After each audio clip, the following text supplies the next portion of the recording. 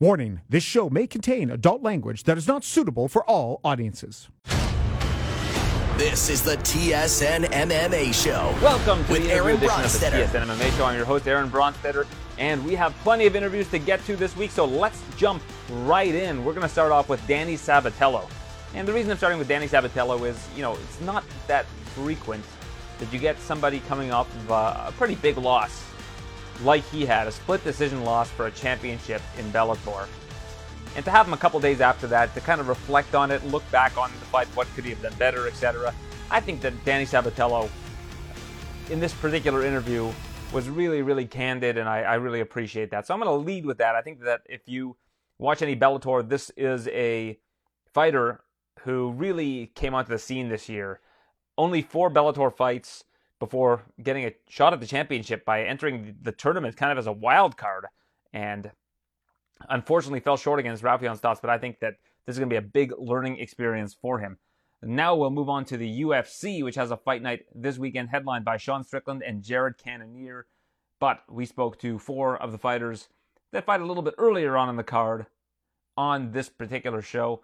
We'll start off with Drew Dober. I always love speaking with Drew Dober. He is somebody who he's been basically a staple of the lightweight division for some time, and always fun to watch, always puts on enjoyable fights. We'll hear what he has to say. We'll also speak with Jake Matthews, who had a career best performance earlier this year, and I'm really excited to see him continue to do his thing. I mean, he's a guy that's just 28 years old. He had his first UFC fight at 19. Pretty unbelievable. You look at Raul Rosas Jr. and the kind of acclaim that he is getting. Think of Jake Matthews coming out of Australia, where they barely had any fighters in the UFC at that point in time that were making any sort of noise. You had like the king of rock and rumble, Elvis Sinisic, but there weren't a whole lot of fighters from Australia on the scene at that point in time, and Jake Matthews has been making some noise ever since. Just 19 years old of age then, now 28, and I think he's entering his prime and going to make some noise in the UFC. Then we have Deron Winn. I loved speaking with Deron Winn. He was super open about a lot of the things that he's gone through in his life. This is a guy who's 5'6", 185 pounds, very much on the shorter side. And he's probably always had to deal with that as a wrestler, an amateur wrestler, and now, of course, a mixed martial artist. He's always been, this is the short guy. And I think that when you have that kind of a stature in a division that has people that are 6'2", 6'3", it's difficult to train to face Deron, but I think it's even more difficult for Deron to figure out the range of a lot of these bigger guys. So we'll see how he does against the next guest. Julian Marquez joins the show. He's obviously had some issues with what's going on at Glory MMA and Fitness. His coach, James Krause, of course, if you have been following along, is currently prohibited from cornering anybody, basically anywhere. He was just suspended by the Nevada State Athletic Commission today.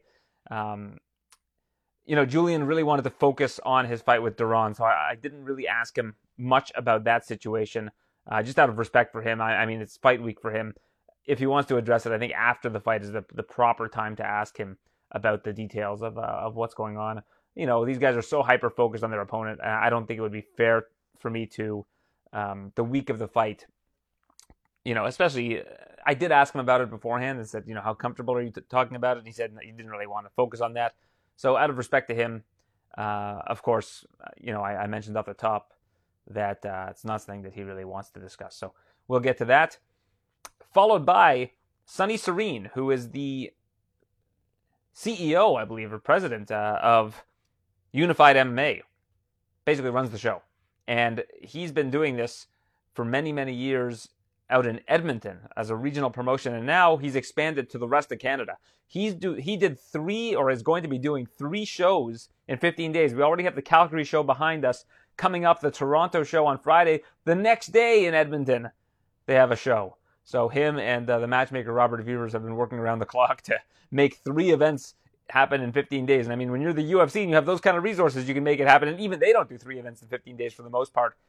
But when you're a smaller regional promotion, it takes a lot of manpower to put something like that together. So kudos to him for doing this in Canada, where the regional scene has really needed some resuscitation since COVID. So good on him. The main event of the Toronto card is Shane Campbell against Hollywood Darren Smith Jr. And Darren Smith Jr. joined me as well. So he will be the final guest on this week's interview edition. So let's get right into it. We're going to start off with Danny Sabatello followed by Drew Dober, Jake Matthews, Deron Wynn, Julian Marquez, Sonny Serene, and Darren Smith Jr. Thank you for tuning in. Here we go. Danny Sabatello suffered his first Bellator loss over the weekend, and I appreciate him taking the time to speak with me about it. Of course, very close to earning the Bellator interim bantamweight championship in just your, fourth fight in Bellator? Is that right? Yep. Yeah, so you should be very proud of how far along you got in such little time in Bellator, but of course the decision didn't go your way. I was wondering if you had a chance to rewatch the fight and if you were able to gather some thoughts on it a couple days removed from the event.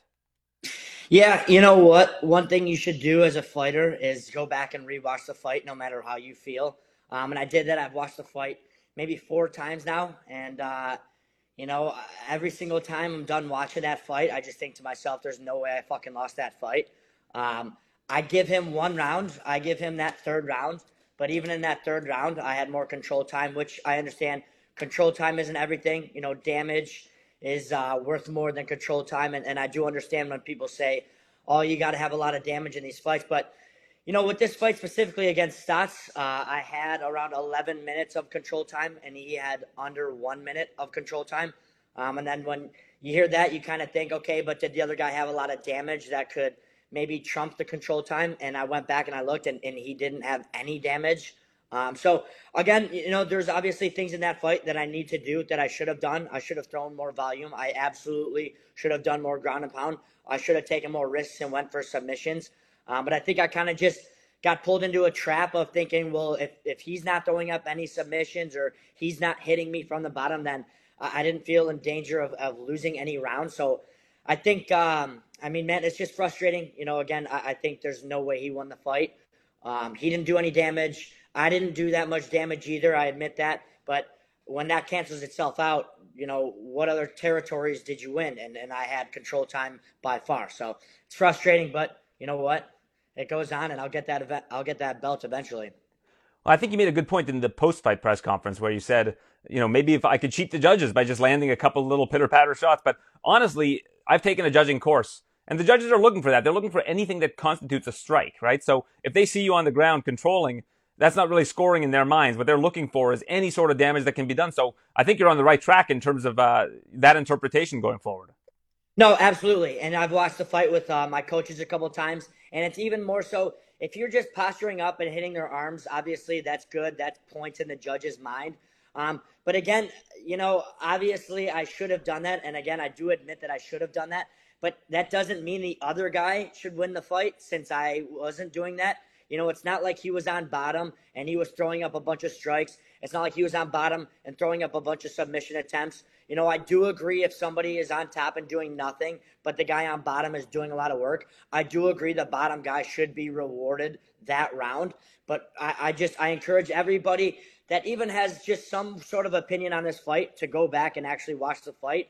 He didn't hit any clean shots, whether it be on the ground or the feet. On the feet, I counted 2 jabs that landed on me, and I actually had a little bit more cleaner striking. He had his back to the center, so it looked like he was having more cage control because he was walking forward and I was walking back.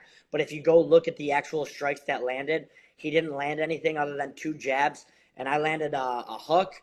I landed a snap kick up the middle that hit him good. And I landed a fake shot to a 2 that landed really good. But again, on the ground, he wasn't throwing up any submissions. He wasn't throwing up any punches. So I think just by default with the control time, I should be winning that. But again, you know what? There's so much that I could have done. And it's also easy to say in hindsight, but when you're there and you're controlling an opponent, if you go to posture up and strike, you can lose that position. And I think that that's something that people don't really consider either. Yeah, absolutely. You know what? I felt in control pretty much that entire fight. We got in some crazy scrambles, which was very fun. What the bottom line is, I had so much fun in that fight. It was a very fun fight for me. But I felt like I just kind of controlled it the entire time. Again, yeah, absolutely. If you posture up and you break your control, you could risk losing the position. And again, I try to think back what I was thinking in the moment in that fight. And I think, again, if he was throwing shots while I was controlling him, I think I would have started to throw shots. But I kind of just got lulled into a trap of, you know what, he's not doing shit and I'm on top of him controlling him. So I have to be winning these. But you can't fall into that. You always got to be chasing the finish. I've learned so much from this fight. I probably learned more from this fight than any other fight. Obviously, it's going to be very different going forward with my fights. It's going to be very different when I do fight this motherfucker again, because we are for sure going to fight again. It's going to be a massive fight. I hope he goes and he beats Patchy, and then goes and beats Pettis, and then I can rematch him for the belt. I think that'd be sick. I think that'd be awesome. And whether you thought I won or lost that fight, there is no way you don't think that I will be favored in the rematch. I think everybody knows in this rematch, I will for sure be favored. I proved that I'm so much better. He got a lucky decision. However the fight went, whatever you think it was, I think everybody knows that I'm better than that guy. Well, I think your good work kind of gets overshadowed by the scorecards. Everybody's been talking about this 50-45 scorecard that Douglas Crosby submitted. But, had it been 50-45 for you, 48-47 for you, and then 48-47 for Stotts in a split decision, I think you'd be getting a lot more credit. But I think a lot of people, because both other scorecards went to Stotts and they were actually the same rounds scored by the judges, that a lot of people are kind of dismissing your good work that you did in this fight. But a 50-45 scorecard, it's a tough one to defend because, like you said, I think the third round was fairly clear for him. I can't remember what other two rounds were aligned by the judges, but just, even if there's just one singular round that seems clear for Stotts, it kind of makes people dismiss that scorecard. Yeah, absolutely. And it's just frustrating because, we're in an imperfect sport. This isn't football where if you cross the goal line, it's immediately 6 points. We don't have that. We don't have, if you touch them on the chin, it's worth 4, but a takedown is worth 2. And there's just no systematic thing that you can do. But what you can do is kind of try to gauge what a judge is looking at. Obviously, everybody has different views on control time and damage and octagon control and submission attempts and all that. You can try to put yourself in one guy's mindset, and I think that Crosby guy valued control time. And again, I admit, I think that Stotts won that third round. I don't have it 50-45 me. I have it 49-46, but I can see where he's coming from because I did have control time in that third round. So again, I'm not backing it up. I don't say that I agree with him, but I do see where he's coming from. I think people need to be more open when viewing other people's opinions. You can't just totally write it off. Again, I'm not saying I won the round, but I do understand if somebody values control time more. I do understand if someone values damage more. That's why I think I'm so upset with the judges, because I don't really understand where they thought he won. Was it damage that they thought he won? Well, I don't have a mark on my face. I'm completely fine. If I have 11 minutes of control time and that guy wins a fight based off damage, man, that guy better have some pretty fucking good damage. But he doesn't have any damage. Again, I'm completely fine. I could fight tomorrow. If it were up to me, I would fight tomorrow. I want to fight ASAP. I want to get back on track to a path to the belt, a path to fighting Raufeon Stotts again. But again, you know what? It is what it is. I am on a path to the belt again, whether it's Raufeon or not. I hope it is, because I will fight that guy again someday. But either way, my concern is the belt. Stotts is going to go his route, but he's still going to mention my name because he knows I'm the biggest in Bellator. So obviously he's going to try to still clutch onto that win. I see that he's still tweeting at me and Instagramming about me, which is smart on his end because, you know what, keep bringing me up. I made his career. I'm going to continue to make his career as long as he talks about me. But I'm already have my eyes on someone else, whether it's Josh Hill or James Gallagher. I just want to get the ball rolling and smash someone's face. It certainly doesn't help that Crosby flew across the country that night or that next day and then gave Paddy Pimblett the first round of the Pimblett-Gordon fight, which I thought was a very clear Gordon round. I think that probably affects the decision as well. No, 100%. If it wasn't for that, I don't think anybody would be talking about the 50-45, to be honest with you. But it is very contradictory because everyone's saying that Gordon won that fight because Gordon had so much more control time than Paddy.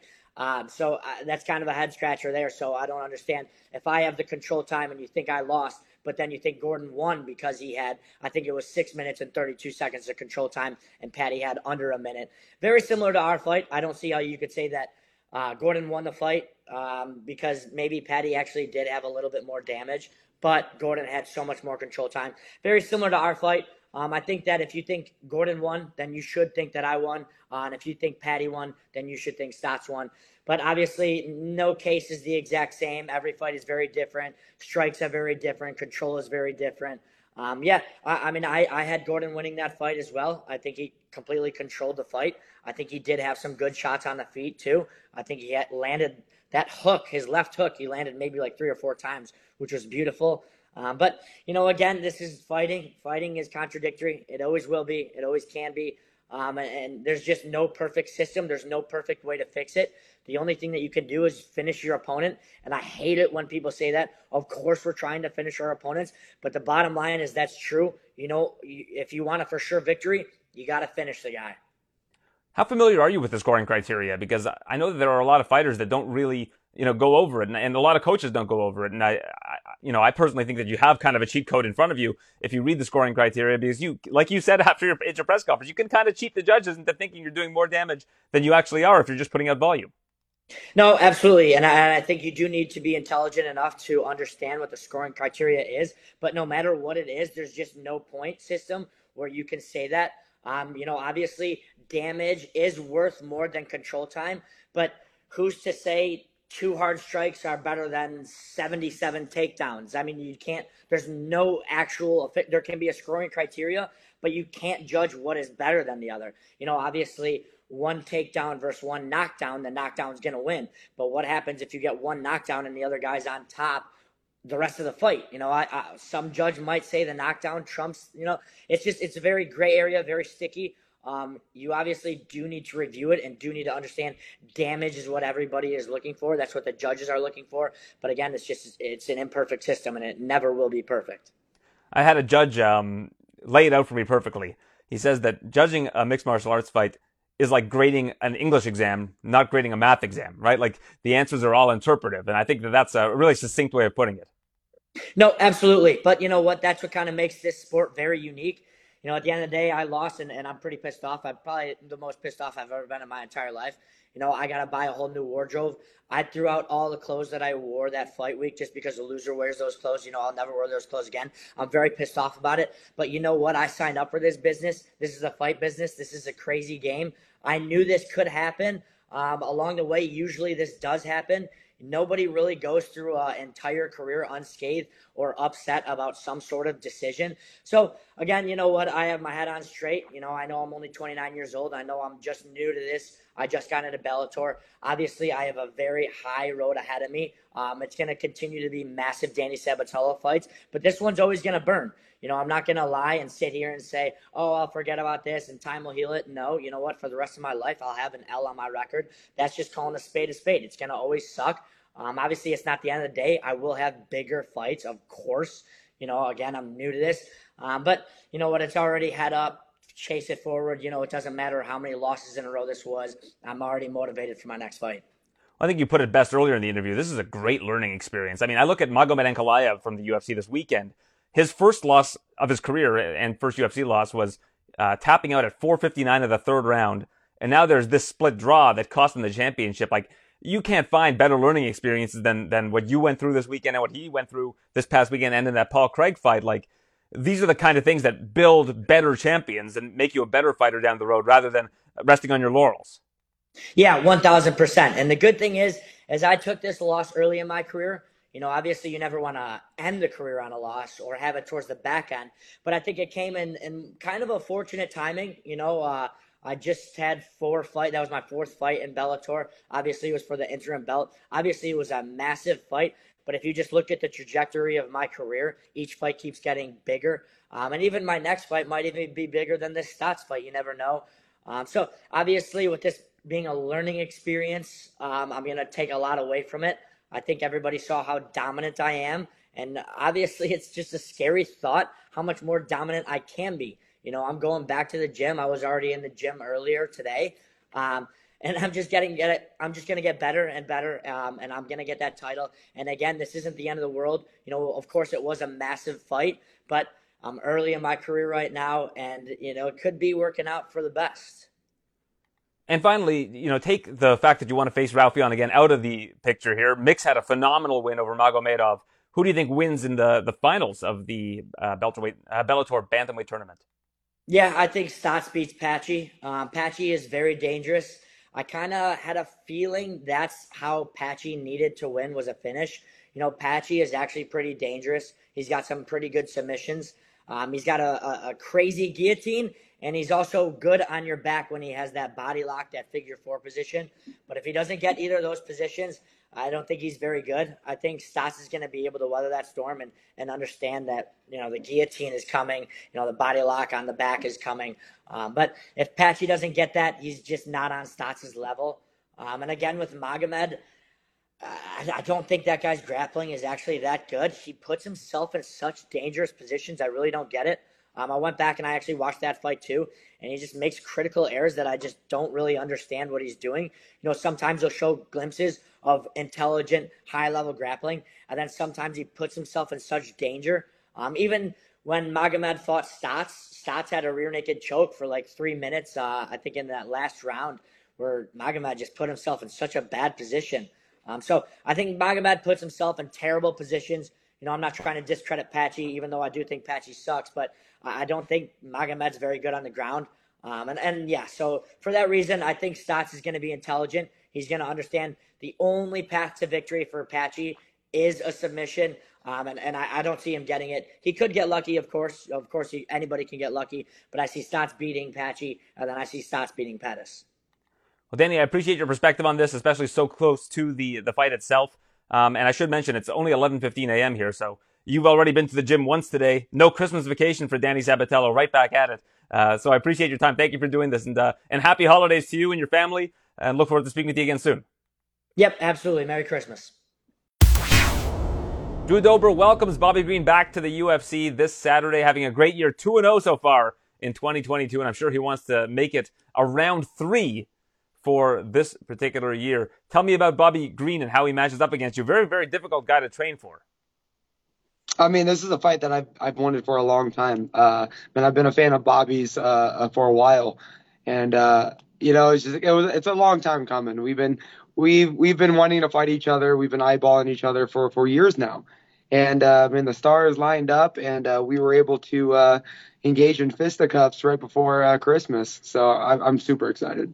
I think when I spoke to you in Dallas after your fight against Rafael Alves, he was the name you mentioned. So I'm guessing this fight was just offered to you, and you were an immediate yes. With Bobby coming off a suspension, I'm sure that he's eager to get back in there.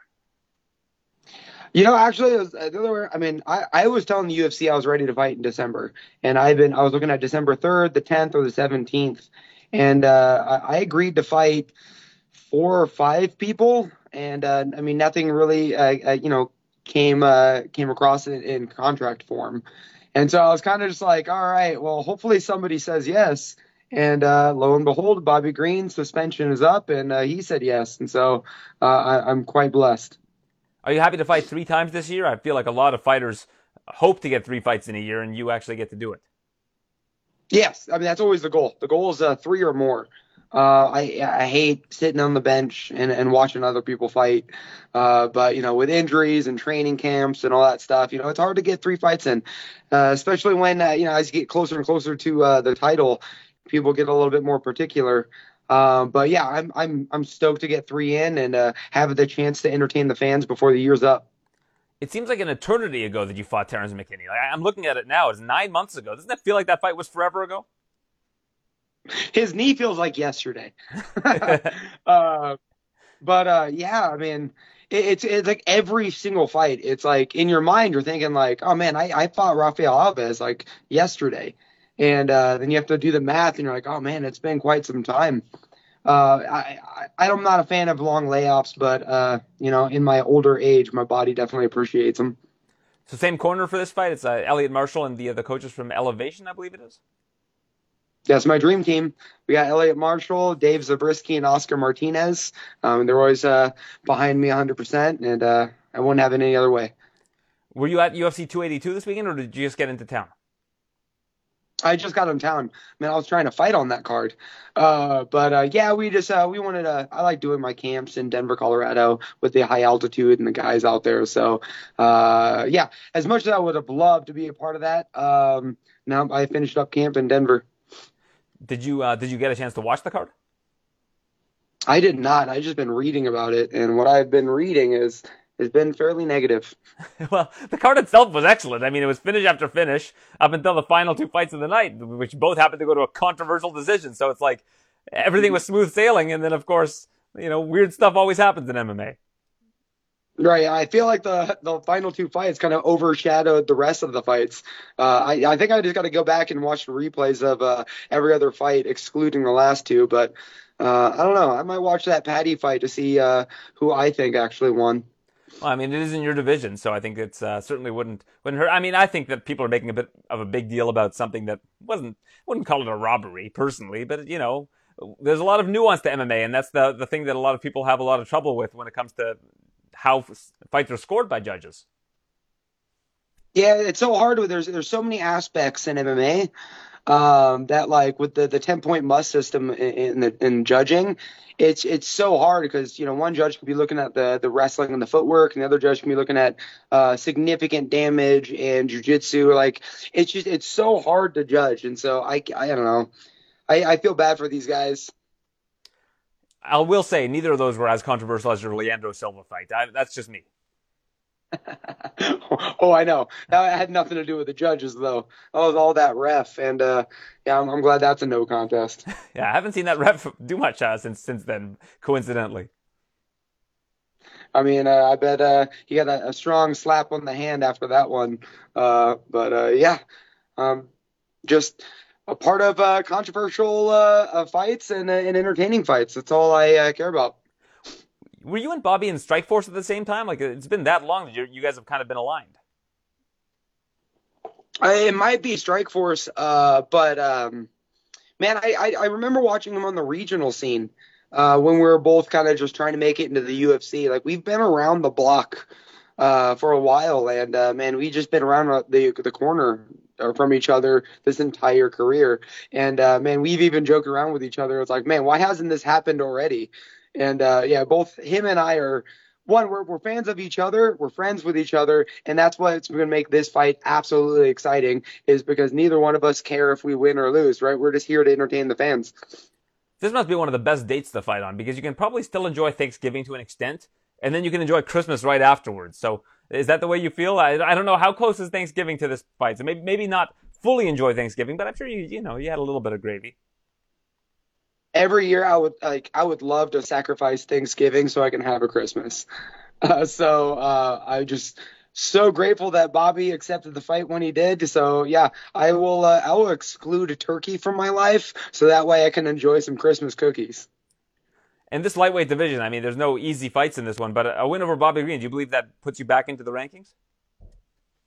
Who knows? And who cares, really? I feel like the whole number in front of your name is more of like how many followers you have than how talented you are, man. But yeah, the only thing that would excite me to get back in the ranking is the opportunity to fight the stars. I want to fight Michael Chandler, Dustin Poirier, Charles Oliveira. I want to fight these guys, and the only way to do that is you got to have a number in front of your name. But I honestly don't care about the rankings.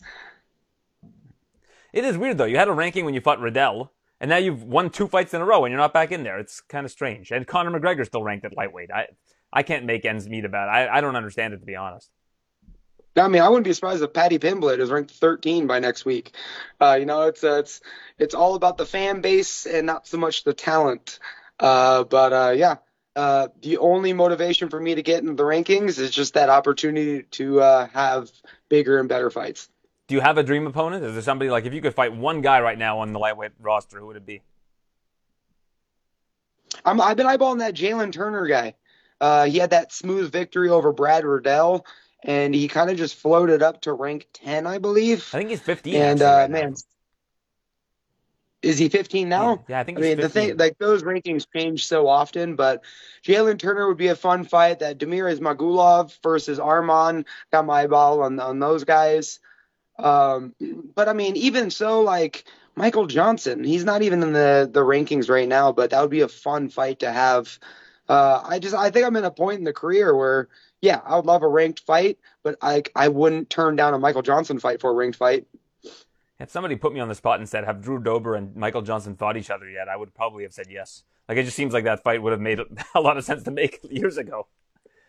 I know, and I'm all for those fights that make sense. I mean, that's why I saw Bobby Green, and I'm like, yep, that's the fight we possibly make some magic with. And same thing with Michael Johnson. And the funniest thing is like all these guys I'm huge fans of and friends with. And yeah, honestly, I still feel like when you really enjoy a person, you make a better fight. Well, at UFC 282, every fighter that scored a finish got a bonus. Hopefully the Christmas cheer spreads to this weekend's card, because I have a feeling you and Bobby Green are going to put on a show. Always appreciate your time. Thank you for this, Drew, and look forward to seeing you do your thing on Saturday. Thank you so much, and I appreciate you having me on. Coming off a career best performance, Jake Matthews is back in the cage against Matthew Semelsberger this Saturday. Do you agree with what I just said? Do you believe that was your career best performance? Oh, absolutely, by far. And it's still not 100% of what I'm capable of, based off what I do in training. Yeah, we've got a lot more to show. So hopefully, each and every fight we can keep adding, bit by bit onto that last performance. And in doing that, we should be up there with the best of the best in the world, and on our way to a title. Now, I don't know if you read what pundits write about your fights in advance, but I saw a lot of people saying Jake's going to have to wrestle if he wants to win this fight against Andre Fialho. Seems like you came in with a chip on your shoulder to show that your striking has really been elevated. I did see all those comments, and I never had any intention of wrestling. In fact, I made it quite clear that I was going to stand up with him and knock him out. Whether people thought that was misdirection or not, like I said, I knew what I was capable of. We made some changes in training that just took me back to my earlier days of when I was fighting, brought that confidence back. And I had no doubt it was either knock him out or get knocked out trying. And luckily for me, I ended up knocking him out. So this is another fight against an action fighter, Matthew Semelsberger. Tell me about him and how he compares to your previous opponent, Andre Fialho. Yeah, Matt's tough. I was happy to get the matchup. Obviously, we were pushing for a ranked fighter, but at the end of the day, it means more to me to stay active and keep the momentum going off that last fight than to sit around and wait for a ranked opponent. I've never been one to sit and pick my fights. So yeah, I mean Matt's tough. Seems to be I think he's a bit of an all-rounder, well-versed fighter. Yeah, and he's tough. He'll be happy to push the pace. I think he'll be happy to stand up with me. But at the end of the day, if someone gets clipped, they're going to try and wrestle and take down. But yeah, I'm expecting the fight to go anywhere in the wrestle, on the ground, stand up, and we've trained exactly for that. You're something of an anomaly in terms of UFC fighters. You started at 20 years old in the UFC. Of course, you're 28 now, so 8 years in the promotion. You see a guy like this, Raul Rosas Jr., this past weekend at age 18 doing what he does. How rare is it to find fighters that are this good, this young, someone like yourself when you were 20? And what do you think they need to do in order for him to develop more? And do you think that he is somebody who will also have a very long UFC career? Yeah, this is something I get asked a lot, actually. And I was 19 when I had my first UFC fight. So yeah, you do get those exceptions, but looking back, when you're that age, you think you're going to get in the UFC, you're going to be the youngest UFC champion ever. There are exceptions. That we had John Jones won the world title when he was 23, 24. So it is possible to win the title when you're young, but that's John Jones. These young guys, what I tell them now is that you have to treat your career like a marathon, not a sprint, especially at that age, because we're learning on the job.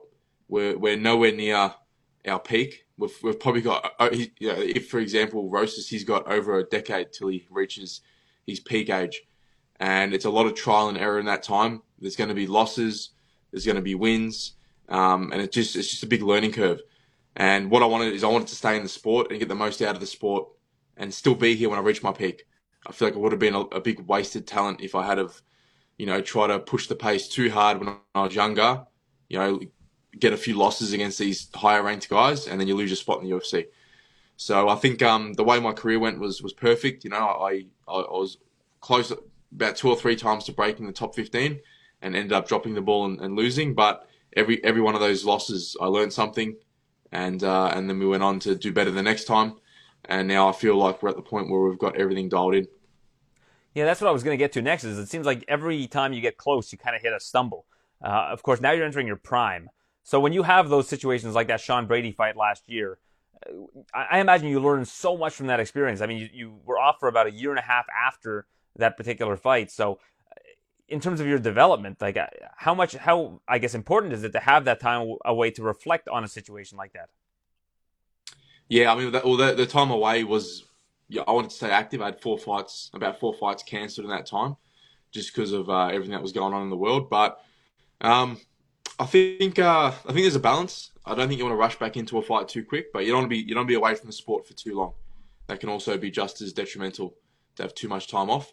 But I was active. I was training that entire year that I was away.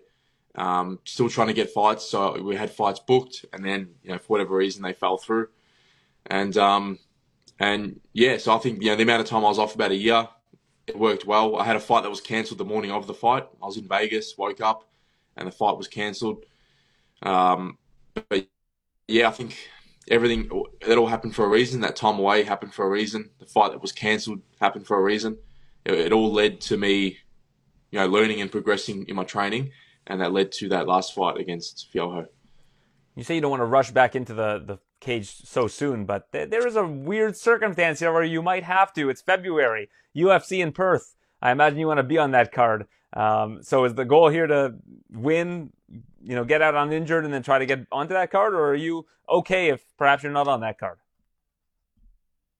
Yeah, I mean, the way I've always approached my career is that this next fight is the last fight, and that's it. There's no fights beyond that. If something does eventuate, but being real, it's about a 6-week turnover, and I've had my time on the big Aussie cards. I fought when Ronda Rousey was here. I fought when there was 65,000 people in the crowd. I had majority of my fights were in Australia. I've had my time. There's a whole new generation of Aussie fighters in the UFC now. Back when I was in the UFC, there was only a handful of us. Now there's a lot more, and it's those guys' time to be in front of the Aussie crowds. Fighting at home. I'm at the point in my career now is if I want to chase these top-ranked guys, I have to go overseas. I have to go to them.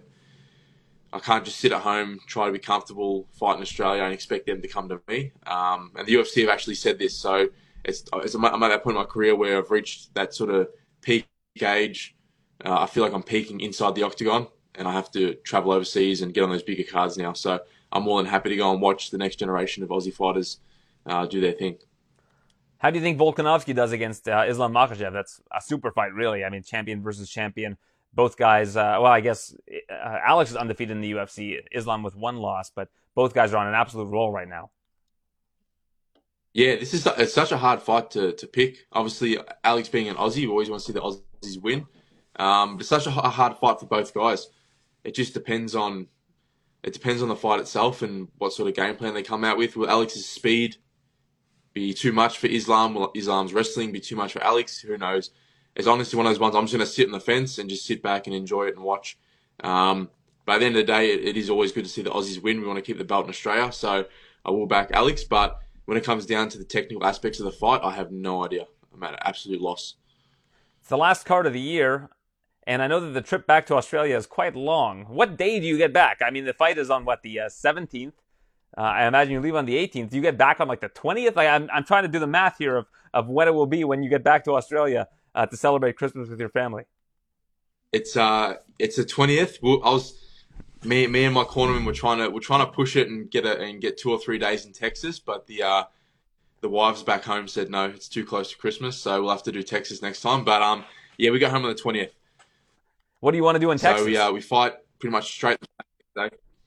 There's a lot of Aussie guys there, a lot of high-level jiu-jitsu guys. So there's just familiar faces there that we know. Obviously, it's good fun, barbecue, guns, hanging out. So it's a place I've always wanted to go, but maybe next time we'll get there. But we pretty much get home on the 20th and then try to get some Christmas shopping done those last few days, and then enjoy the holidays with the family. You could have just come up to Canada and enjoyed a white Christmas with us up here in the snow. I love Canada. I was there for the Ultimate Fighter in the height of winter, and I absolutely love it there. I'd love to get back.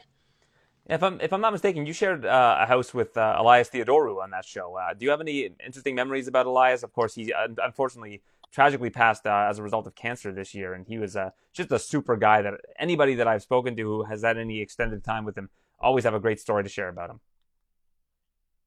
Yeah, exactly what you said. It was just nothing in particular. It was probably a whole heap of funny stories we have, but He was just he just fit in Aussies really well. Like Aussies were very, welcoming, friendly people, and all the Canadians were, but especially Elias. He was it was almost like there were no teams. There wasn't a Canadian Australian team. He was happy to help out and talk to anyone. He was just full of energy. It was good to be around, especially leading into a fight week. He fought in Melbourne as the same car that I fought in, and just seeing him and the way he reacts around fight week, it sort of lifts your spirits up. It just makes you think, it's not all doom and gloom in fight week, cutting weight. He just had this personality about him, and it rubbed off on everyone else. So I was very sad to hear about that, and it was almost hard to believe that that happened. It's still hard to believe. It's very, very shocking. And we've had a couple tragic losses in mixed martial arts this year, including him, Anthony Johnson. It's always tough to digest when it comes to younger, in great shape people that pass away. Yeah, it puts everything into perspective. Absolutely. Well, I want to wish you all the best this weekend. It's yourself, Matthew Semmelsberger. Thank you for doing this, and look forward to speaking with you again soon. Happy New Year and Merry Christmas. Enjoy your time out in Australia when you get back. Thanks, man. It's my pleasure. Appreciate it. Deron Winn is back in action this weekend, taking on Julian Marquez. And you're a very interesting fighter, Deron. I'm sure many people have told you this, of course, before. At 5'6", 185 pounds, have you always kind of had a chip on your shoulder? Having to go through wrestling and of course, mixed martial arts as somebody who is a lot shorter than the people that you're competing with. I imagine that you've had to, had to make a lot of adjustments. Yeah, I have. I've been wrestling big guys since I was a kid. I mean, since I was 8 years old. You know what I'm saying? So, I wouldn't say it's a chip. Kind of a chip, I guess you would say. Kind of always got something to prove to people because always, people always want to downplay me because I'm short. But I don't know. It's like I've been dealing with that for so long that it doesn't necessarily affect me anymore. But yeah, man, I'm more than a chip. I've definitely wanted to always prove people wrong. Do you feel like it puts you at something of a disadvantage in a lot of these mixed martial arts fights because the reach is just, so astronomical in some of these cases? Yeah, it could, but I'm still, trying to evolve as a full mixed martial artist, and so, I've worked on a lot of my game to be able to, close distance safer and when to fight in my range and when not to fight in my range and stuff like that, and obviously when we're on the ground, the height, it doesn't play such an advantage. So that's also something that I'm trying to take more advantage of too. And on the flip side, I think it makes it difficult for people to train for you because they're used to facing guys that are 6'1", 6'2". It's hard to find somebody that's of your size that you can bring in as a training partner. Yeah, for sure. So do you think that makes it difficult for opponents to game plan for you? Yeah, for sure. I think that I'm one of a kind. And even like I've trained at a lot of big gyms. I've trained with a lot of really, successful fighters, and literally everybody that I train with is always like, dang, you're much bigger than I initially intended you in being, and I'm just as strong as everybody. I'm, just as fast, if not faster than the majority of the guys.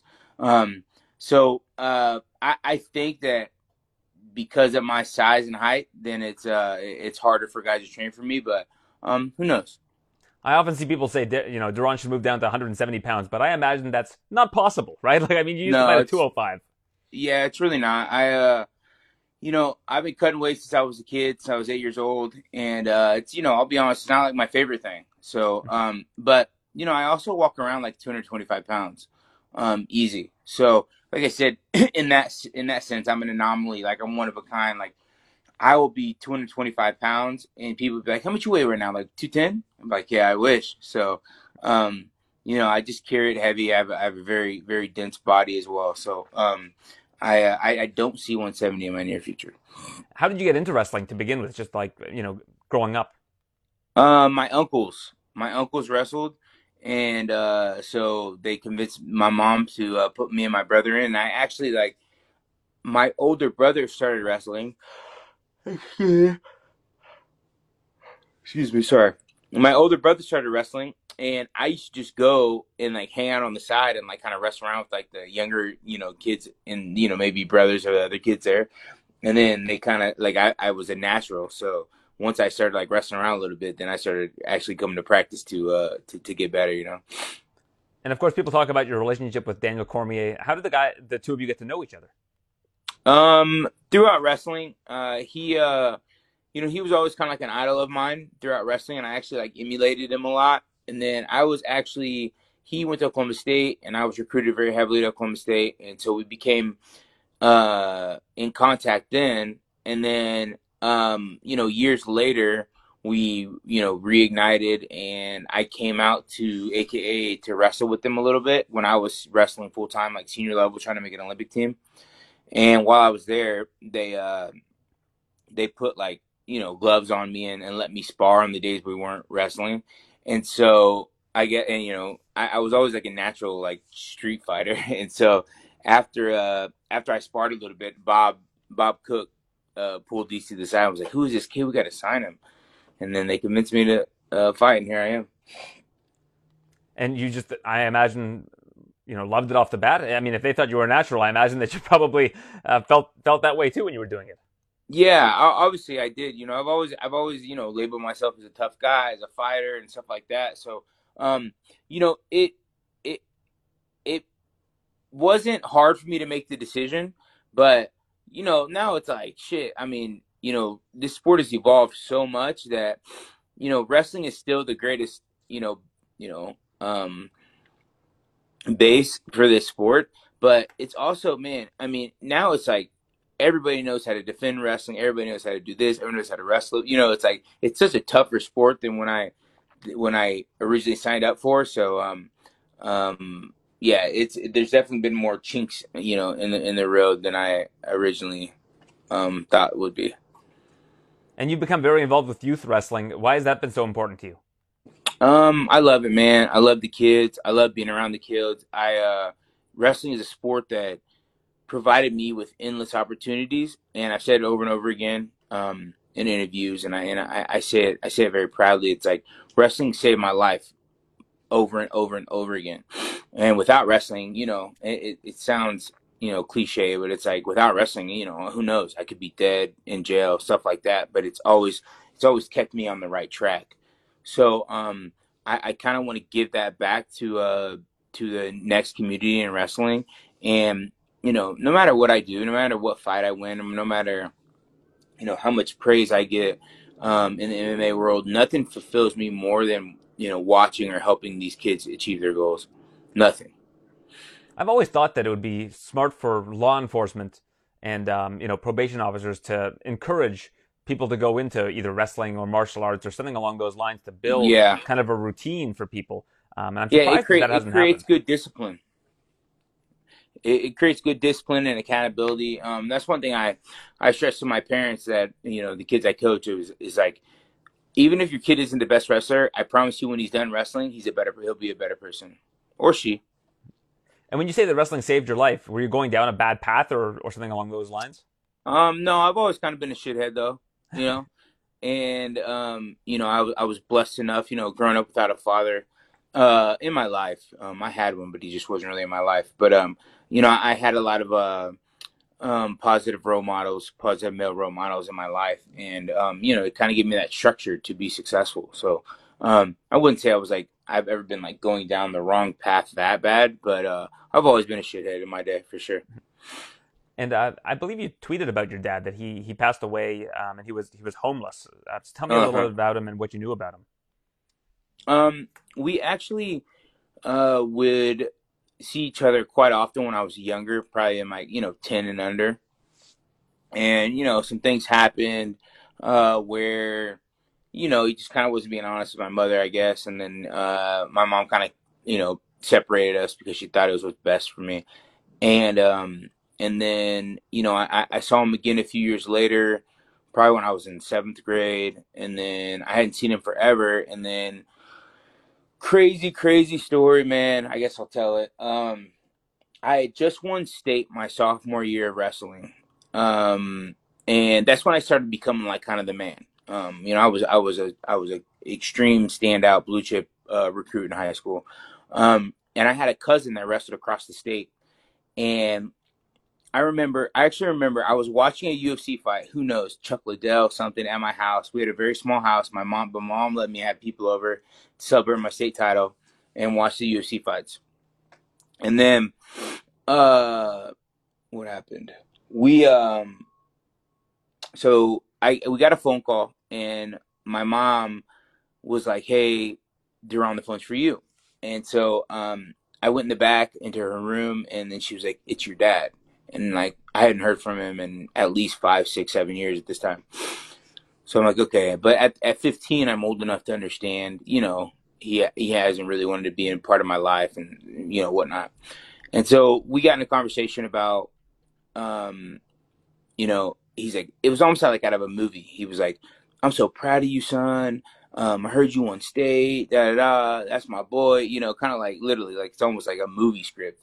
And and I started kind of giving him attitude, and he was like, "Son, life throws you a lot of curveballs. Um, are you like still? Are you mad at me?" And I was like, "Yeah, I'm mad at you." And he was like, "Are you gonna stay mad at me?" And I was like, I'm gonna stay mad at you until you can prove to me that you want to be my father." And Aaron, then he hung up on me, and I never spoke to him again in my life. He hung up after I said that. He didn't say anything. He didn't say, "Oh, all right, well, bye." He just hung the phone up. That's And then I crazy. never spoke to him again in my life. And he struggled with alcoholism, and he started developing diabetes at a late age. And I know he was homeless for a while, and I think he had just got up off the streets whenever he passed. And how did you find out that he passed? My grandma, his mother, called me, and a bunch of people from that side of the family called me, and then it actually helped me reignite my relationship with my grandma on his side, because she was nothing but a sweet woman, and she's always been sweet to me, and she's always taking care of his kids and stuff like that. And then actually, sadly, she just passed also about a few months ago. I'm sorry to hear that. Yeah. So it's been, a little bit of turbulence in your life, and I think you also wrote that your brother was having some struggles. How is he doing? Is he doing better? Yeah, yeah. He's just I don't know. I don't know what to do with this dude, man. But yeah, he's still struggling for sure. And you do your Yeah, best, man. I guess, right? But addictions, it's a difficult thing to Well, work it's with. like when I first started to try to help him, I was like, I got it, I can do this, I can help him, I can help him. No, just because nobody else could do it, I can do this shit. And everyone was like, Duran, he won't seek the help he needs until he absolutely wants to. And I didn't understand it until I got basically hit in the face with it. And now it's like I kind of just I'm always still here to help, but if he won't, I believe more than ever that you won't want to get better until you want to get better yourself, no matter what anybody's trying to offer you. A lot of the time, it's a wake up call. I mean, look at Jared Gordon. I was Hmm. reading, you tweeted that your dad passed away on Christmas Eve. Jared Gordon's last overdose was on Christmas Eve, like 7 years ago. And Crazy. Yeah, I love Jared Gordon, yeah, man. He's a good dude, bro. I really I don't know him, but I really really like what he stands for and what he's done, and he's the man. yeah, absolutely. It's a very difficult road to navigate. And I'm sure that by working with youth wrestling, you're helping a lot of kids stay out of these kind of situations. And I think it's really, Yeah, of course, that noble of that's you. part of that's something me and DC talk about, especially when we have a kid struggling, and it's like we have to accept the fact that you can't save them all, but you have to kind of see the good of kind of helping the ones that you can. And what's it like for you when you come back after a fight and you are with all of these kids that you mentor and coach? What do they say to you? Do they understand the Um, gravity of what mixed martial arts is like? I think they do, especially in California. It's like it's just such a different atmosphere of, kids getting in jujitsu at a young age, kids getting in Muay Thai. I got kids who have done jujitsu and Muay Thai for years that are on my wrestling team, and they're also like national caliber wrestlers. So it's like they're almost like the new breed of kids, and I'm sure there will be some kids on my team that in the future will fight in the UFC. I guarantee it, actually. But no, they get it. They love it. They respect it. They one, they motivate me, and two, they they show their love for me. Like whenever it's all said and done, even if I win or lose, they all show their love for me. So like I said, that's what fulfills. Like even after my last loss, tough loss, I had nothing but love from my community, that in my wrestling community. So that makes it all worth it. And what's the age range of these kids? Anywhere from 4 to 18, 19. Okay, so it's a very big range. Yeah, so DC opened up his academy a little over a year ago in Gilroy, and so we have literally from baby Hawks class, 4 years old. Like, yeah, I mean, 3 really isn't realistic, but really 4, and then all the way to seniors in high school. I don't know how DC juggles the schedule. Like I know It's he's got an hard, assistant, but he's like Yeah, he just seems to it's have hard. so much going on all the time. He has so much going on, bro. It's hard.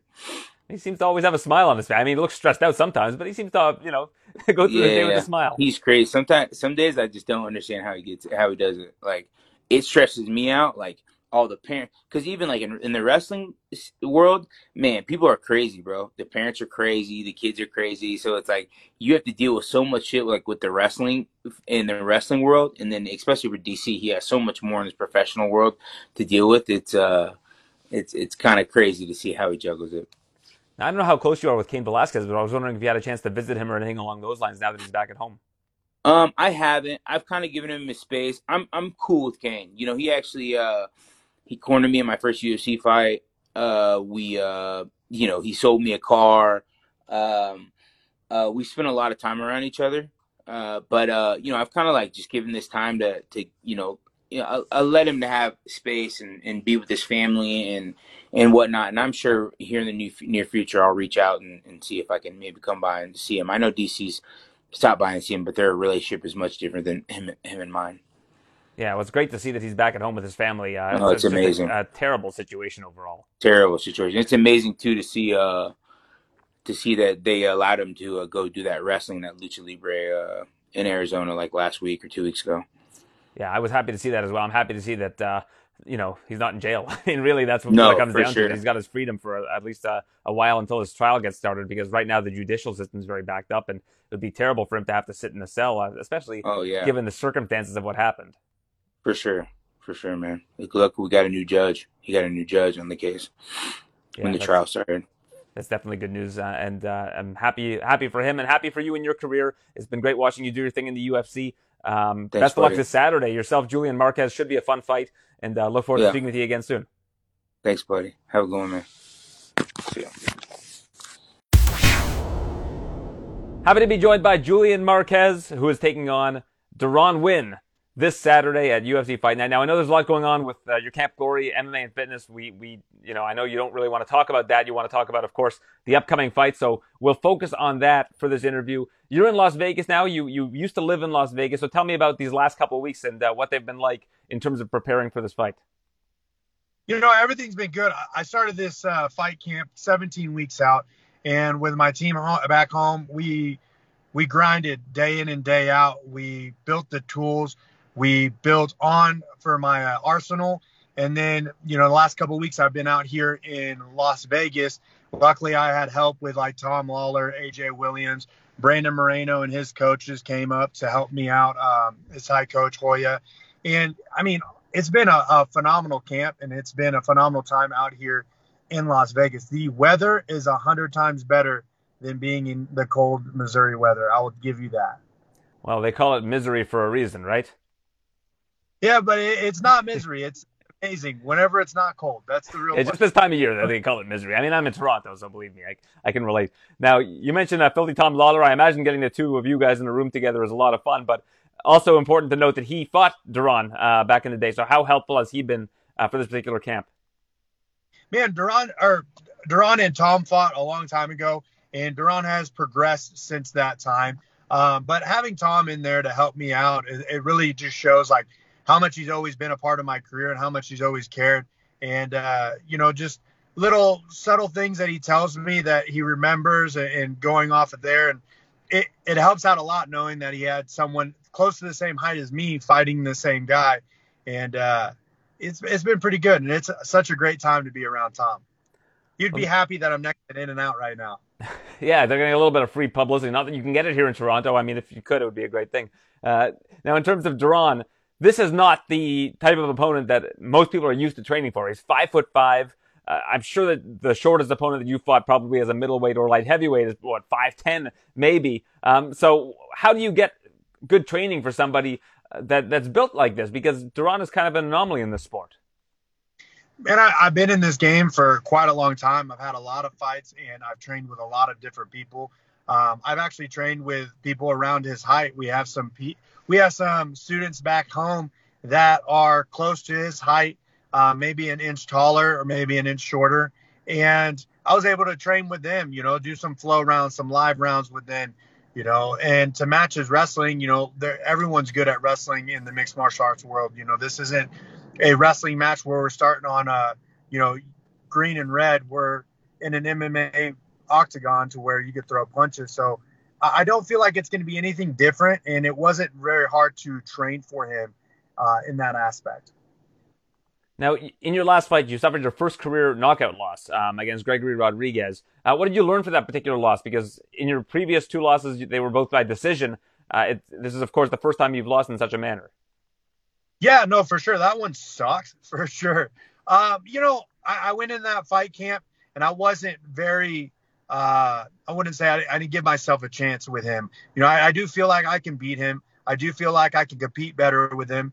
And, there's a lot of things that happened in that fight that, I can't go back and look. But, I do understand that was just an event. That's what it was on the day. Like, you're in this game for as long as I have been, you're bound to get caught. You're bound to get, knocked out. You're bound to get submitted. You're bound to get all sorts of things, especially if you're trying to progress and move up. And it is what it is. Like, there's no changing it, and there's no doing none of that. But it doesn't depreciate my value. It doesn't make me feel less of a person. It just means that day was Gregory's, and hats off to him. He's doing phenomenal out there to this day, which is great.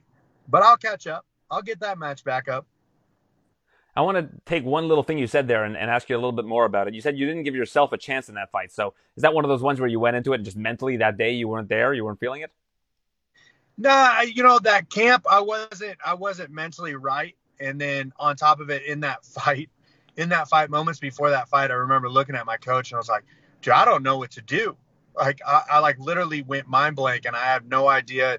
And mentally I wasn't strong. And through this camp, I've been working with two mental coaches, a hypnotist as well as a mental coach as well.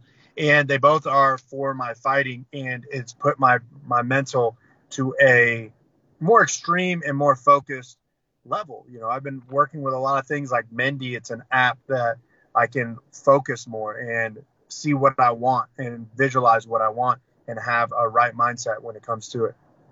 Now, I've heard a lot about mental coaches, but hypnotists, this is a new one for me. So what kind of hypnosis did you undergo in order to strengthen your mental game for this fight? Well, I work with Don the hypnotist, and we did a lot of various types of hypnosis. And what it is kind of removing certain doubts that you would have or certain thoughts that you would have, and not really removing it, but removing the reaction that you typically would have with that thought. So right now, like every night I go to bed, I have an 8-hour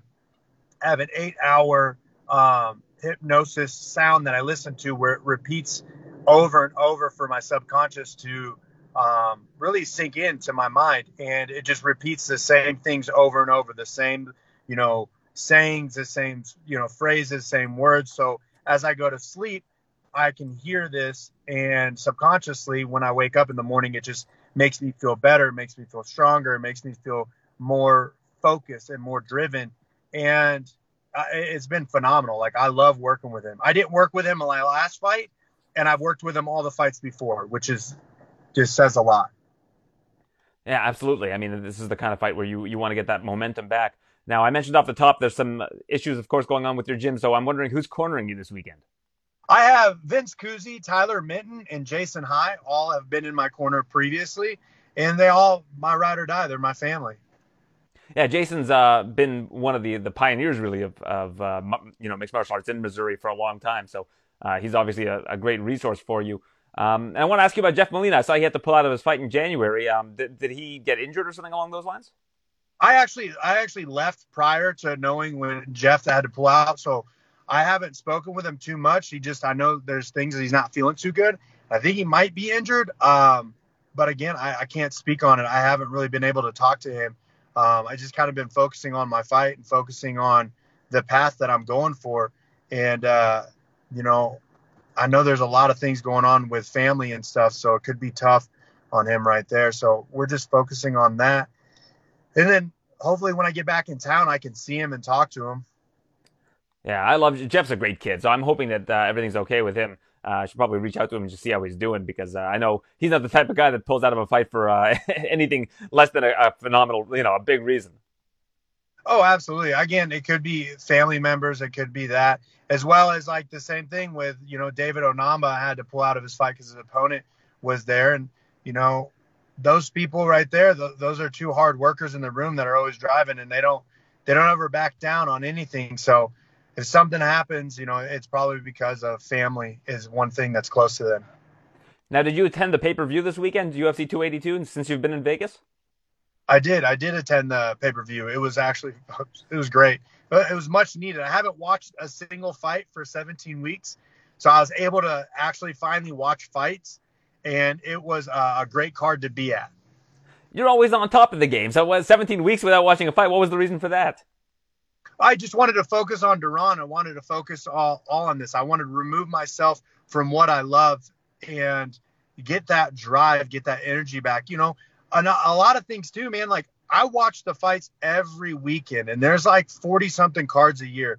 So that's 8 hours of my day that I'm spending on Saturday focusing on the fights. I'll be with my family watching the fights. I'll be, by myself while events are happening, watching the fights. And I was just always so surrounded by it to where I was like, you know what? I'm going to spend this camp with family. I'm going to spend this camp doing things outside that I'm not typically normally doing.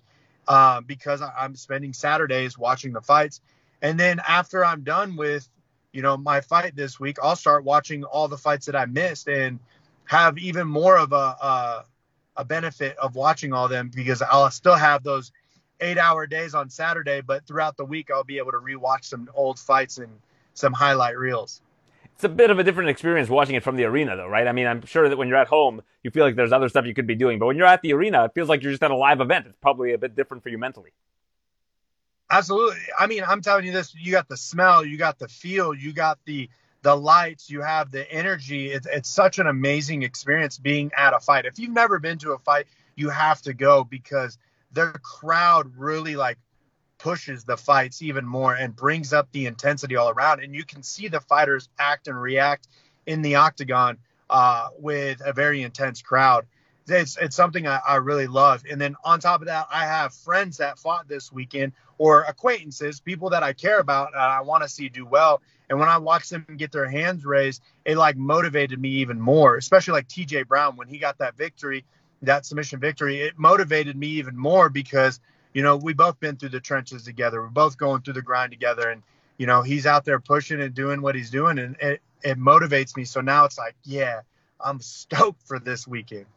All right, so I got to find this out from you because I was in the building, but I was in the back. I always watch it on a TV in the back, so I don't really get the vibe of what's going on in the arena.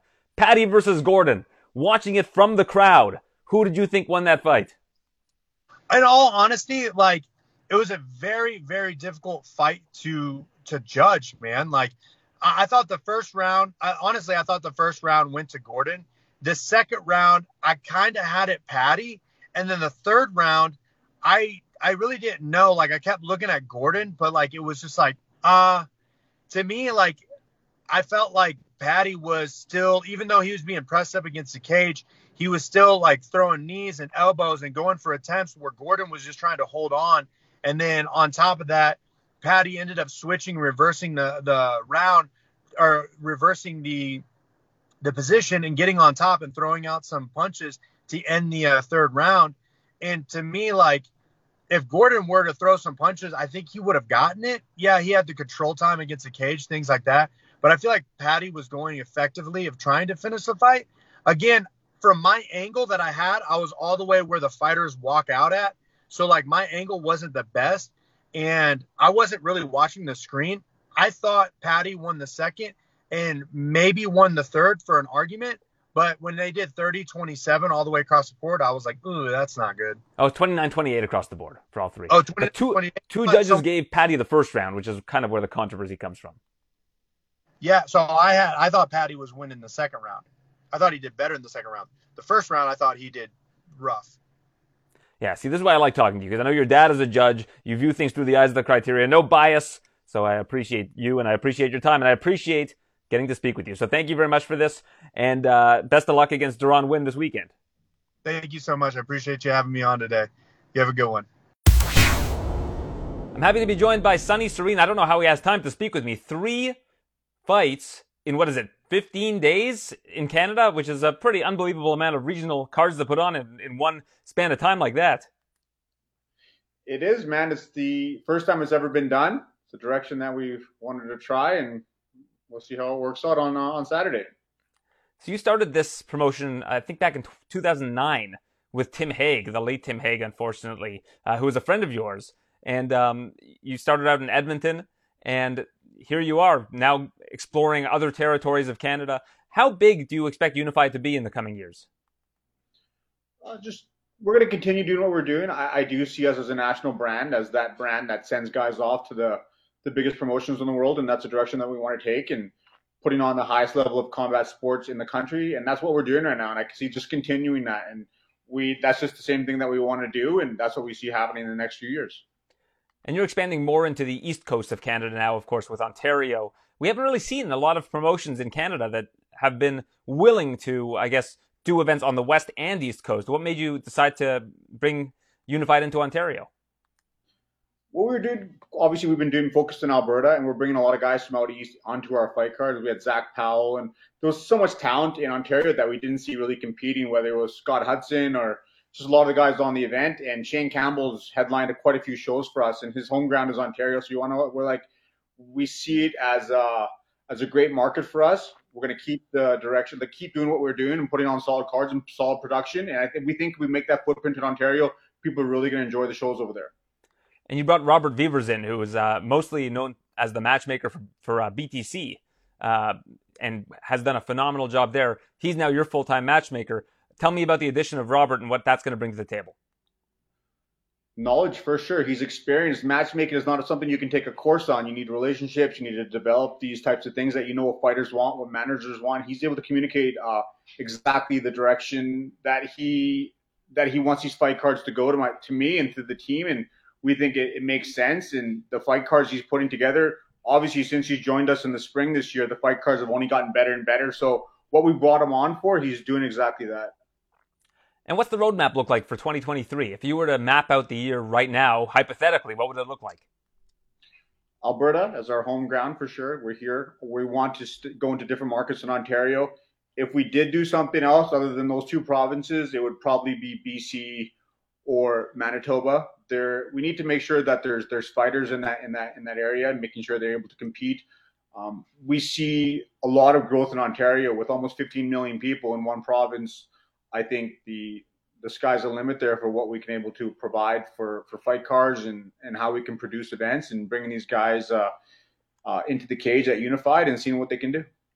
And the Calgary card is now behind us. We, of course, have the Toronto card this Friday and then the Edmonton card on Saturday. What made you decide to do something so ambitious like this, especially with the regional scene in Canada being what it has been the last couple of years, kind of dried up with the pandemic?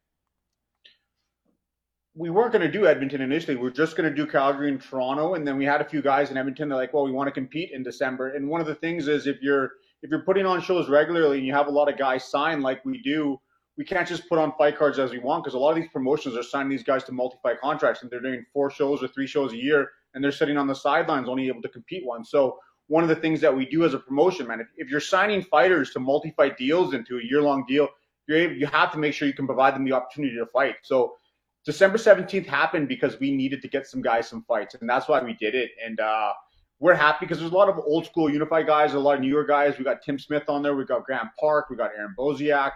We got some of the new up-and-comers, Harley King, Devin Loges, Shannon Clark, Joe, we're bringing in from Montreal. So it's a lot of future talent that you're going to see in the Canadian scene. And I think we're happy how we put it together. We weren't expecting like this mega card for that, but overall it ended up being something great. And walk me through your day, Friday and Saturday. How do you work that logistically, even on your own end? I'm heading to Toronto tomorrow. We get planned and ready with the venue. We're planning for their weigh-ins on Thursday. Once we complete that, we make sure everything is a go. We hit up the event on Friday. everything should be done by midnight or something like that. We kind of confirm, fix everything up. I jump on a plane at 6 a.m. I'm back in Edmonton on Saturday, and we get that final event of the year done. And and then we look back at what we were able to do this year. And there was December was an ambitious month, but it's something that is turning out great.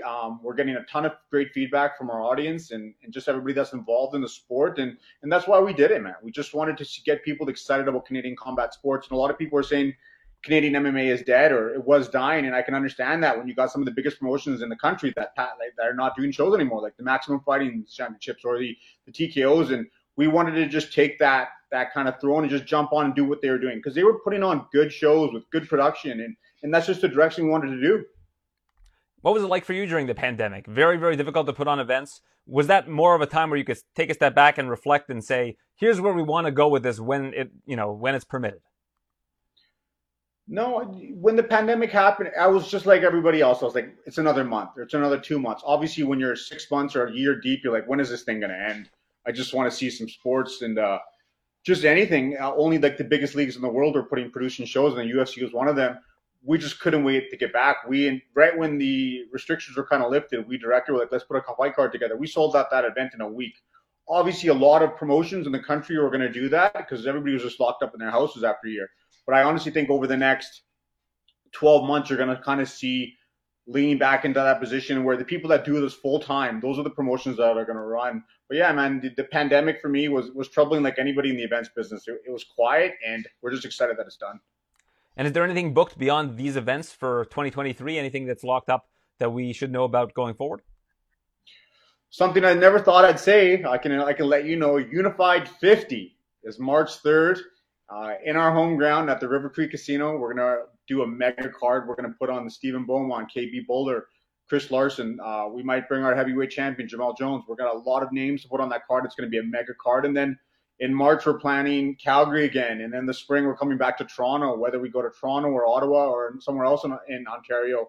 Just keep growing our foot ground and keep signing fighters and keep putting on quality fight cards. And that's the plan for the first quarter. But we're excited for Unified 50, man, because not a lot of promotions are able to say that. Yeah, absolutely. And then you're going to pick up steam, get to that century mark before you know it, especially if you're going to be doing the amount of events that you've got going on over the last couple of days. I mean, you're talking about 3 and 15 days. I don't think you're going to go on that kind of a clip in 2023 consistently, but maybe we'll continue to see this kind of thing where you're going across the country over the course of several weeks. If I could go back, I'd probably do it all over again because it was something you have to experience. But now that I've experienced it once, 2 shows in 1 weekend and 3 shows in 15 days, while we can do it, it's a tremendous amount of pressure, and you're only as strong as your team is. And we have an incredible team at Unified, whether it's our matchmakers or our business representatives or anything, just everything that we do to produce these shows. And it was a lot of work, and we were able to do it. But I think next time for sure, we're going to try to stagger them out as much as we can. With this one, we needed to get the fight card in before the end of the year, and we didn't want to mess around with doing something even closer to Christmas or between Christmas and New Year's. So the casino had this date opened. And I talked to Rob and I'm like, can we do this? Can we put a fight card together? There's so many things that go into a fight card. And he's like, yeah, I think we can do it. So we'll find out on Saturday, man. Well, we're looking forward to it. Friday, the card in Mississauga. We have not had a lot of regional MMA, if any, really, in Ontario since 2020. So it's a fresh breath of air to see Unified come in, especially with a card as stacked as this one. You have Shane Campbell against Darren Smith Jr. in the main event. 2 guys that are UFC caliber, in my opinion, going toe-to-toe. Not to mention a lot of the best regional talent that you can find right now. Niagara Top Team has been a real breeding ground for some top talent coming out of Ontario, and a lot of their fighters are going to be on this card as well. Niagara Top Team, man. Like, I remember hearing about it. They ranked it the #1 gym a year or 2 ago in Canada. I forgot what website did it, but I started taking a look at it, and Prickett over there, he's producing some killers on the international stage, and he's got a great base with these guys are striking. They got great wrestling, and where the country's lucky to have a place like that to produce these fighters. For Ontario, for us, man, they were a big help. We got Tisha out of the gym. We got Vlad. We got a lot of good fighters out of the gym. But, man, yeah, just like I said, Shane Campbell, who's probably the pound-for-pound king outside the UFC for Canada that's not signed to the UFC. Like, he's beaten the who's who. He's competed against the who's who, and we're lucky to see him in his home ground, expect Darren Smith, and that's going to be a toe-to-toe banger. They're not – I don't know what's going to happen in that fight card, but stylistically, that fight seems like something that they're going to want to keep on the feet. And then you work your way down, man. You got Scott Hudson, Austin Tweedy, 11-3. these guys are big names, good records, and they're quality fighters. And when they're competing in a cage, they're going to get your money's worth. I've spoken to a lot of the fighters coming in from the U.S. They're very excited to experience Canada and to fight for Unified. Unified has a really good reputation, even south of the border. We're lucky, and a lot of that goes with guys like Rob. You have to build relationships with these guys and make sure you do what you say. And they couldn't be coming. I'm not going to. There's great places to come in Canada, but coming into Toronto, they're going to see a lot of cool things, man. There's so many things they could do there.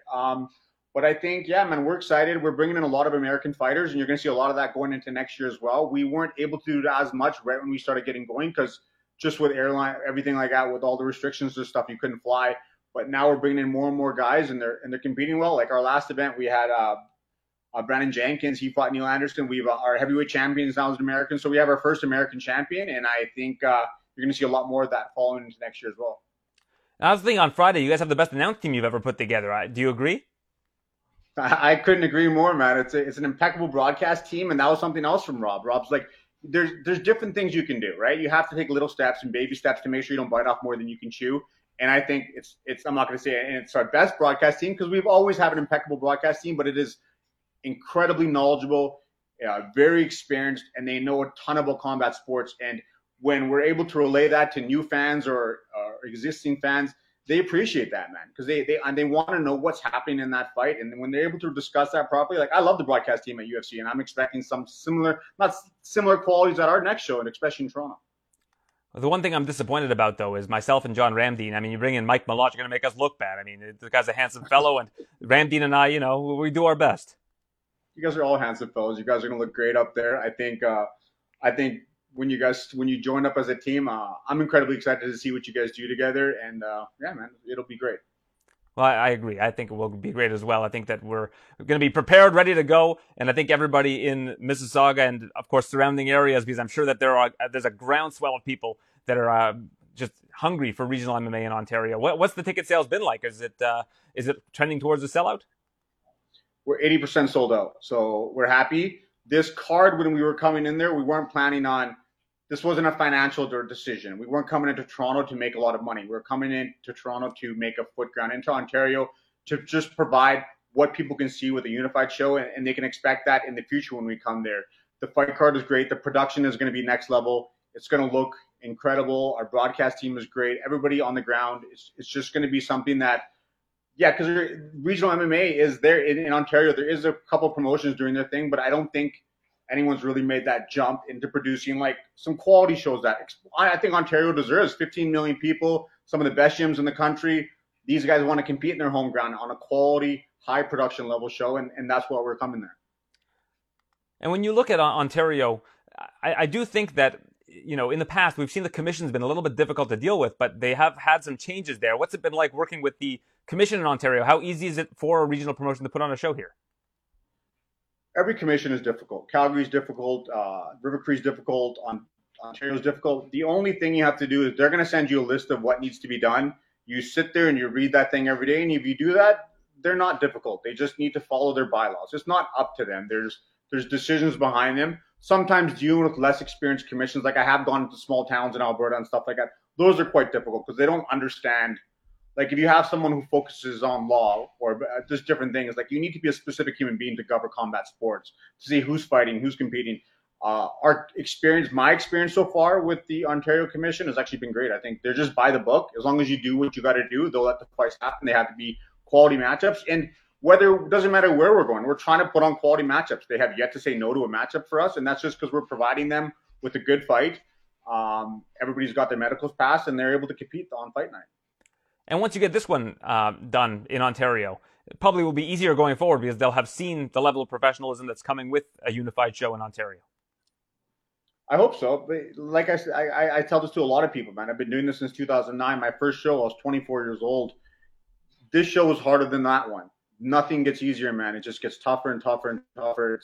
You're doing bigger shows. You're bringing on more people. Nothing simplifies as you continue to grow. Once in a while, you might get a fight card. Nothing happens. It sells out in a weekend, and you go into the show. Like that's happened to me a couple times. But the rest of the times, you're putting on fires.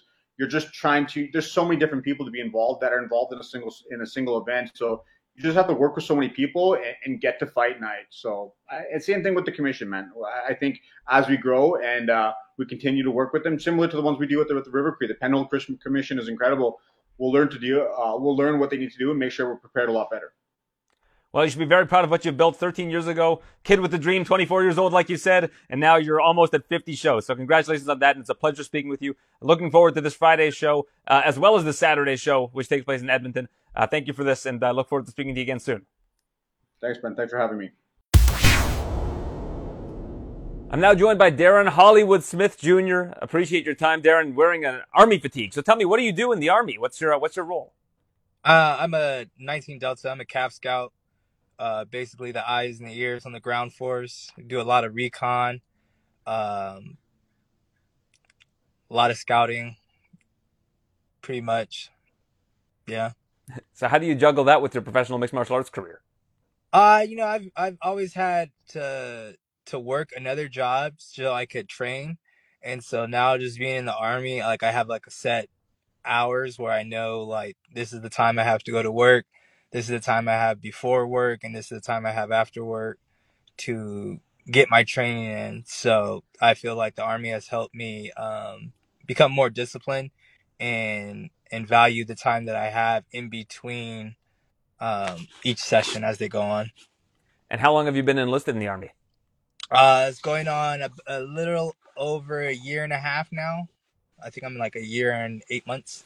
Okay, so this is a fairly new occupation in your life. So what made you decide to get into being part of the Army? I always said that if I wasn't fighting, I would be in the Army. So I when I started fighting, I think I was 6-1. I was like, I have my first loss. I was thinking about enlisting, and my recruiter told me, he was like, you know what? He was like, you're doing good. You're young. He was like, see how far you can go in fighting and then come back. He's like, the Army's not going anywhere. And so I kind of took that to heart. I've done a lot in the sport. There's still more that I want to accomplish and I feel like I need to accomplish, but I don't ever want to have this like thing in the back of my head saying, what if you would have done it? So I feel like I'm at the peak of my physical abilities right now.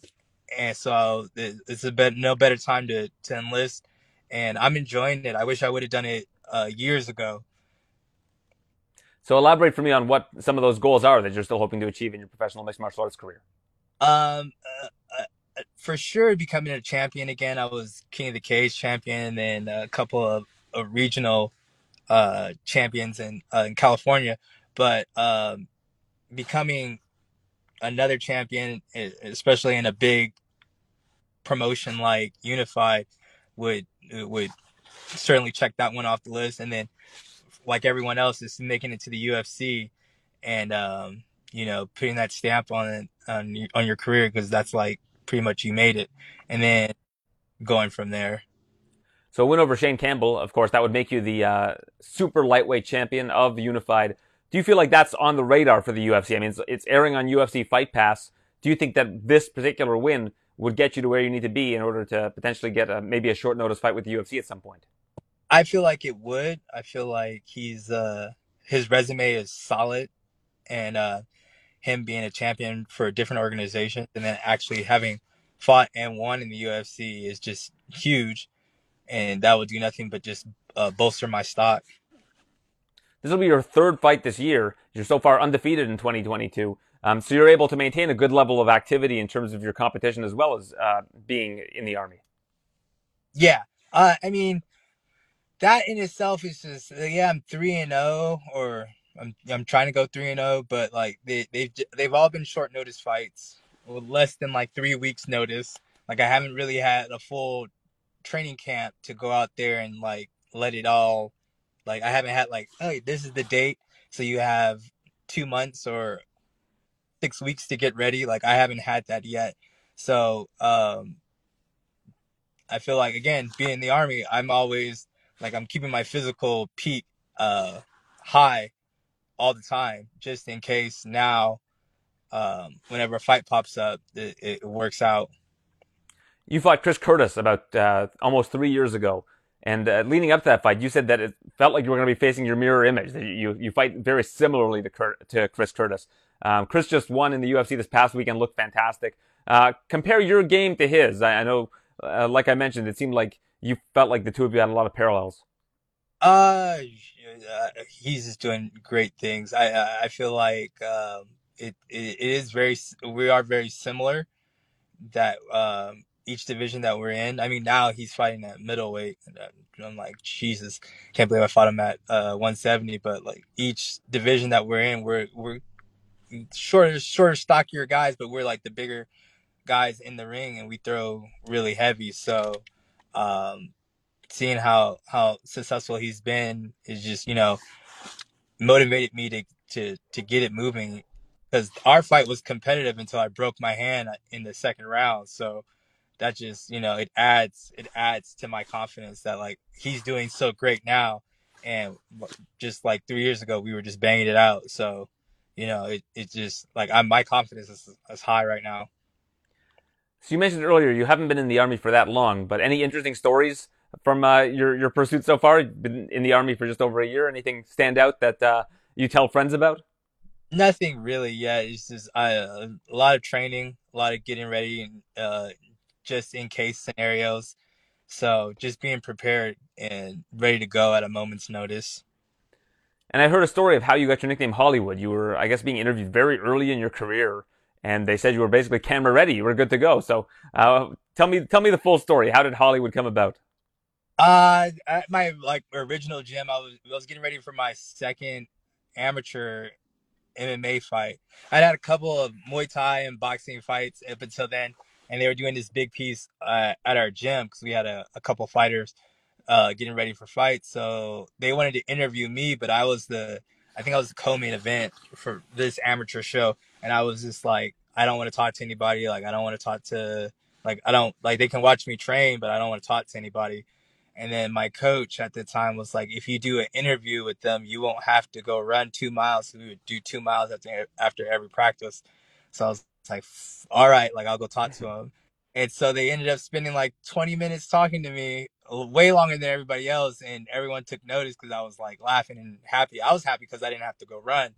But everyone thought, like, they were like, oh, damn, look at Darren just acting all Hollywood now. He has cameras on him. And so from that moment on, it just stuck. Well, it's a great nickname. And you're from around that area, right? You're from like the Los Angeles area. Yeah, I'm from LA. And what was it like growing up in LA? I mean, it's a city where a lot goes on. Yeah, it's just it was a cool experience. I don't have anything bad to say about it. You have lots of people that you interact with, and I feel like that helped broaden my horizons. Being overly friendly with everyone I come into contact with, and then all my opponents too. Like I try to chop it up with them after the fight, and I follow most of them on social media. So I think I'm just having all that diversity down there and interacting with them on a day-to-day helped me as I got older. And who are you training with now out in Washington? I'm over at Sarasik Muay Thai and Vital Jiu Jitsu in Tacoma. That's like my main training spot. But we have a couple guys here on base who train as well. So a lot of different varieties, a lot of different looks. When you said you were in Washington, I assumed it was D.C. because you're in the Army. So you're in the state of Washington. State of Washington, yeah. Washington State. Have you visited Canada before, either for a fight or just to go over the border? I mean, you're pretty close to the Vancouver border. Always for a fight, never just for like funs and giggles. We were supposed to do something as a unit a couple months back, but I think it's getting pushed to summer of 2023.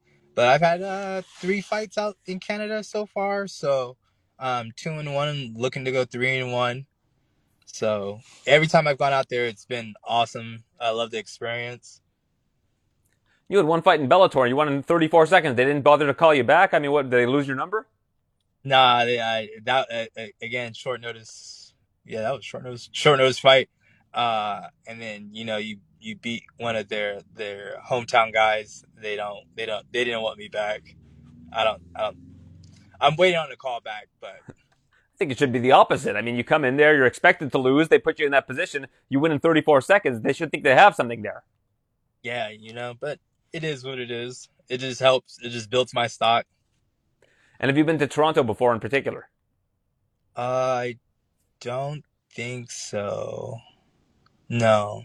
ACB. I think when I fought for ACB, it was out in Toronto. I think. Don't quote me on that, because that was like 5 years ago. But yeah, I've heard nothing but good things. I heard it's similar to New York, but cleaner. So I'm excited. Well, you've been a pro for nearly 13 years, so when you can't remember the places you've been, I think it's because you fought so many times. Is there a particular place that you went to that had an interesting story to go along with it?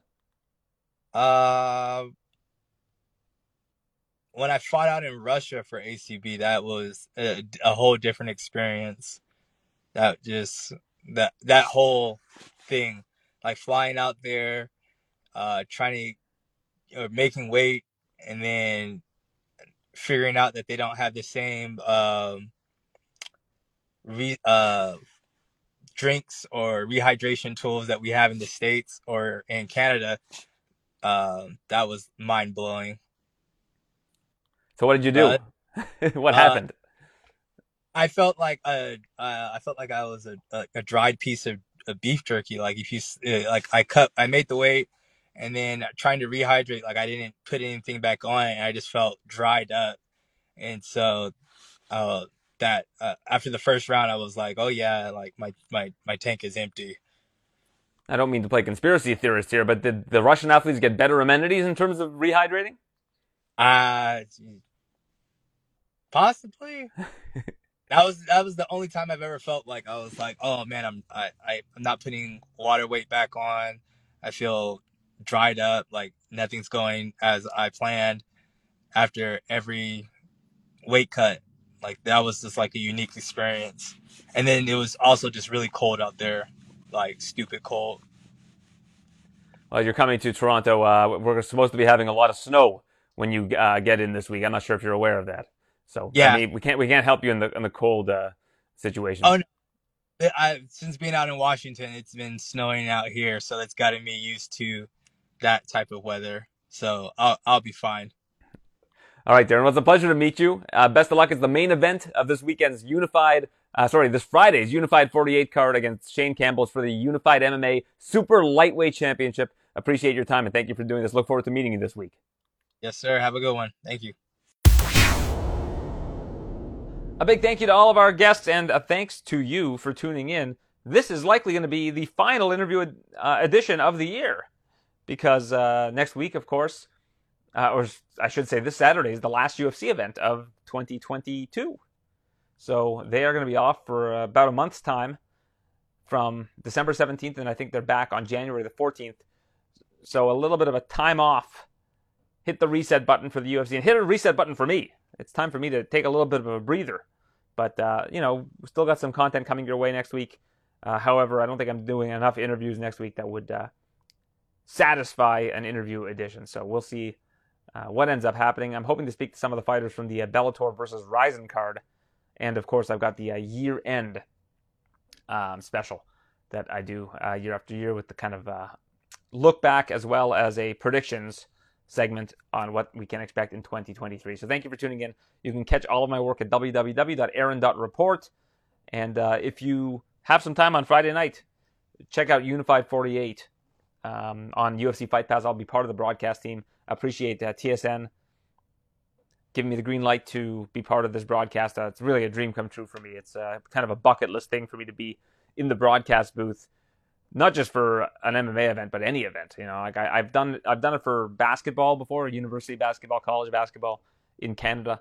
But to be able to do it for mixed martial arts, which of course is my passion and my profession, and what I've poured so much of my life into over the last 7 years, it's really quite exciting to get to do that. So very much looking forward to that. You can check that out again, UFC Fight Pass on Friday night. So I'd like to say, as I always do, be kind, be well, and be enthusiastic. Thanks for listening to the TSN MMA Show. For all the latest UFC news, visit tsn.ca/UFC.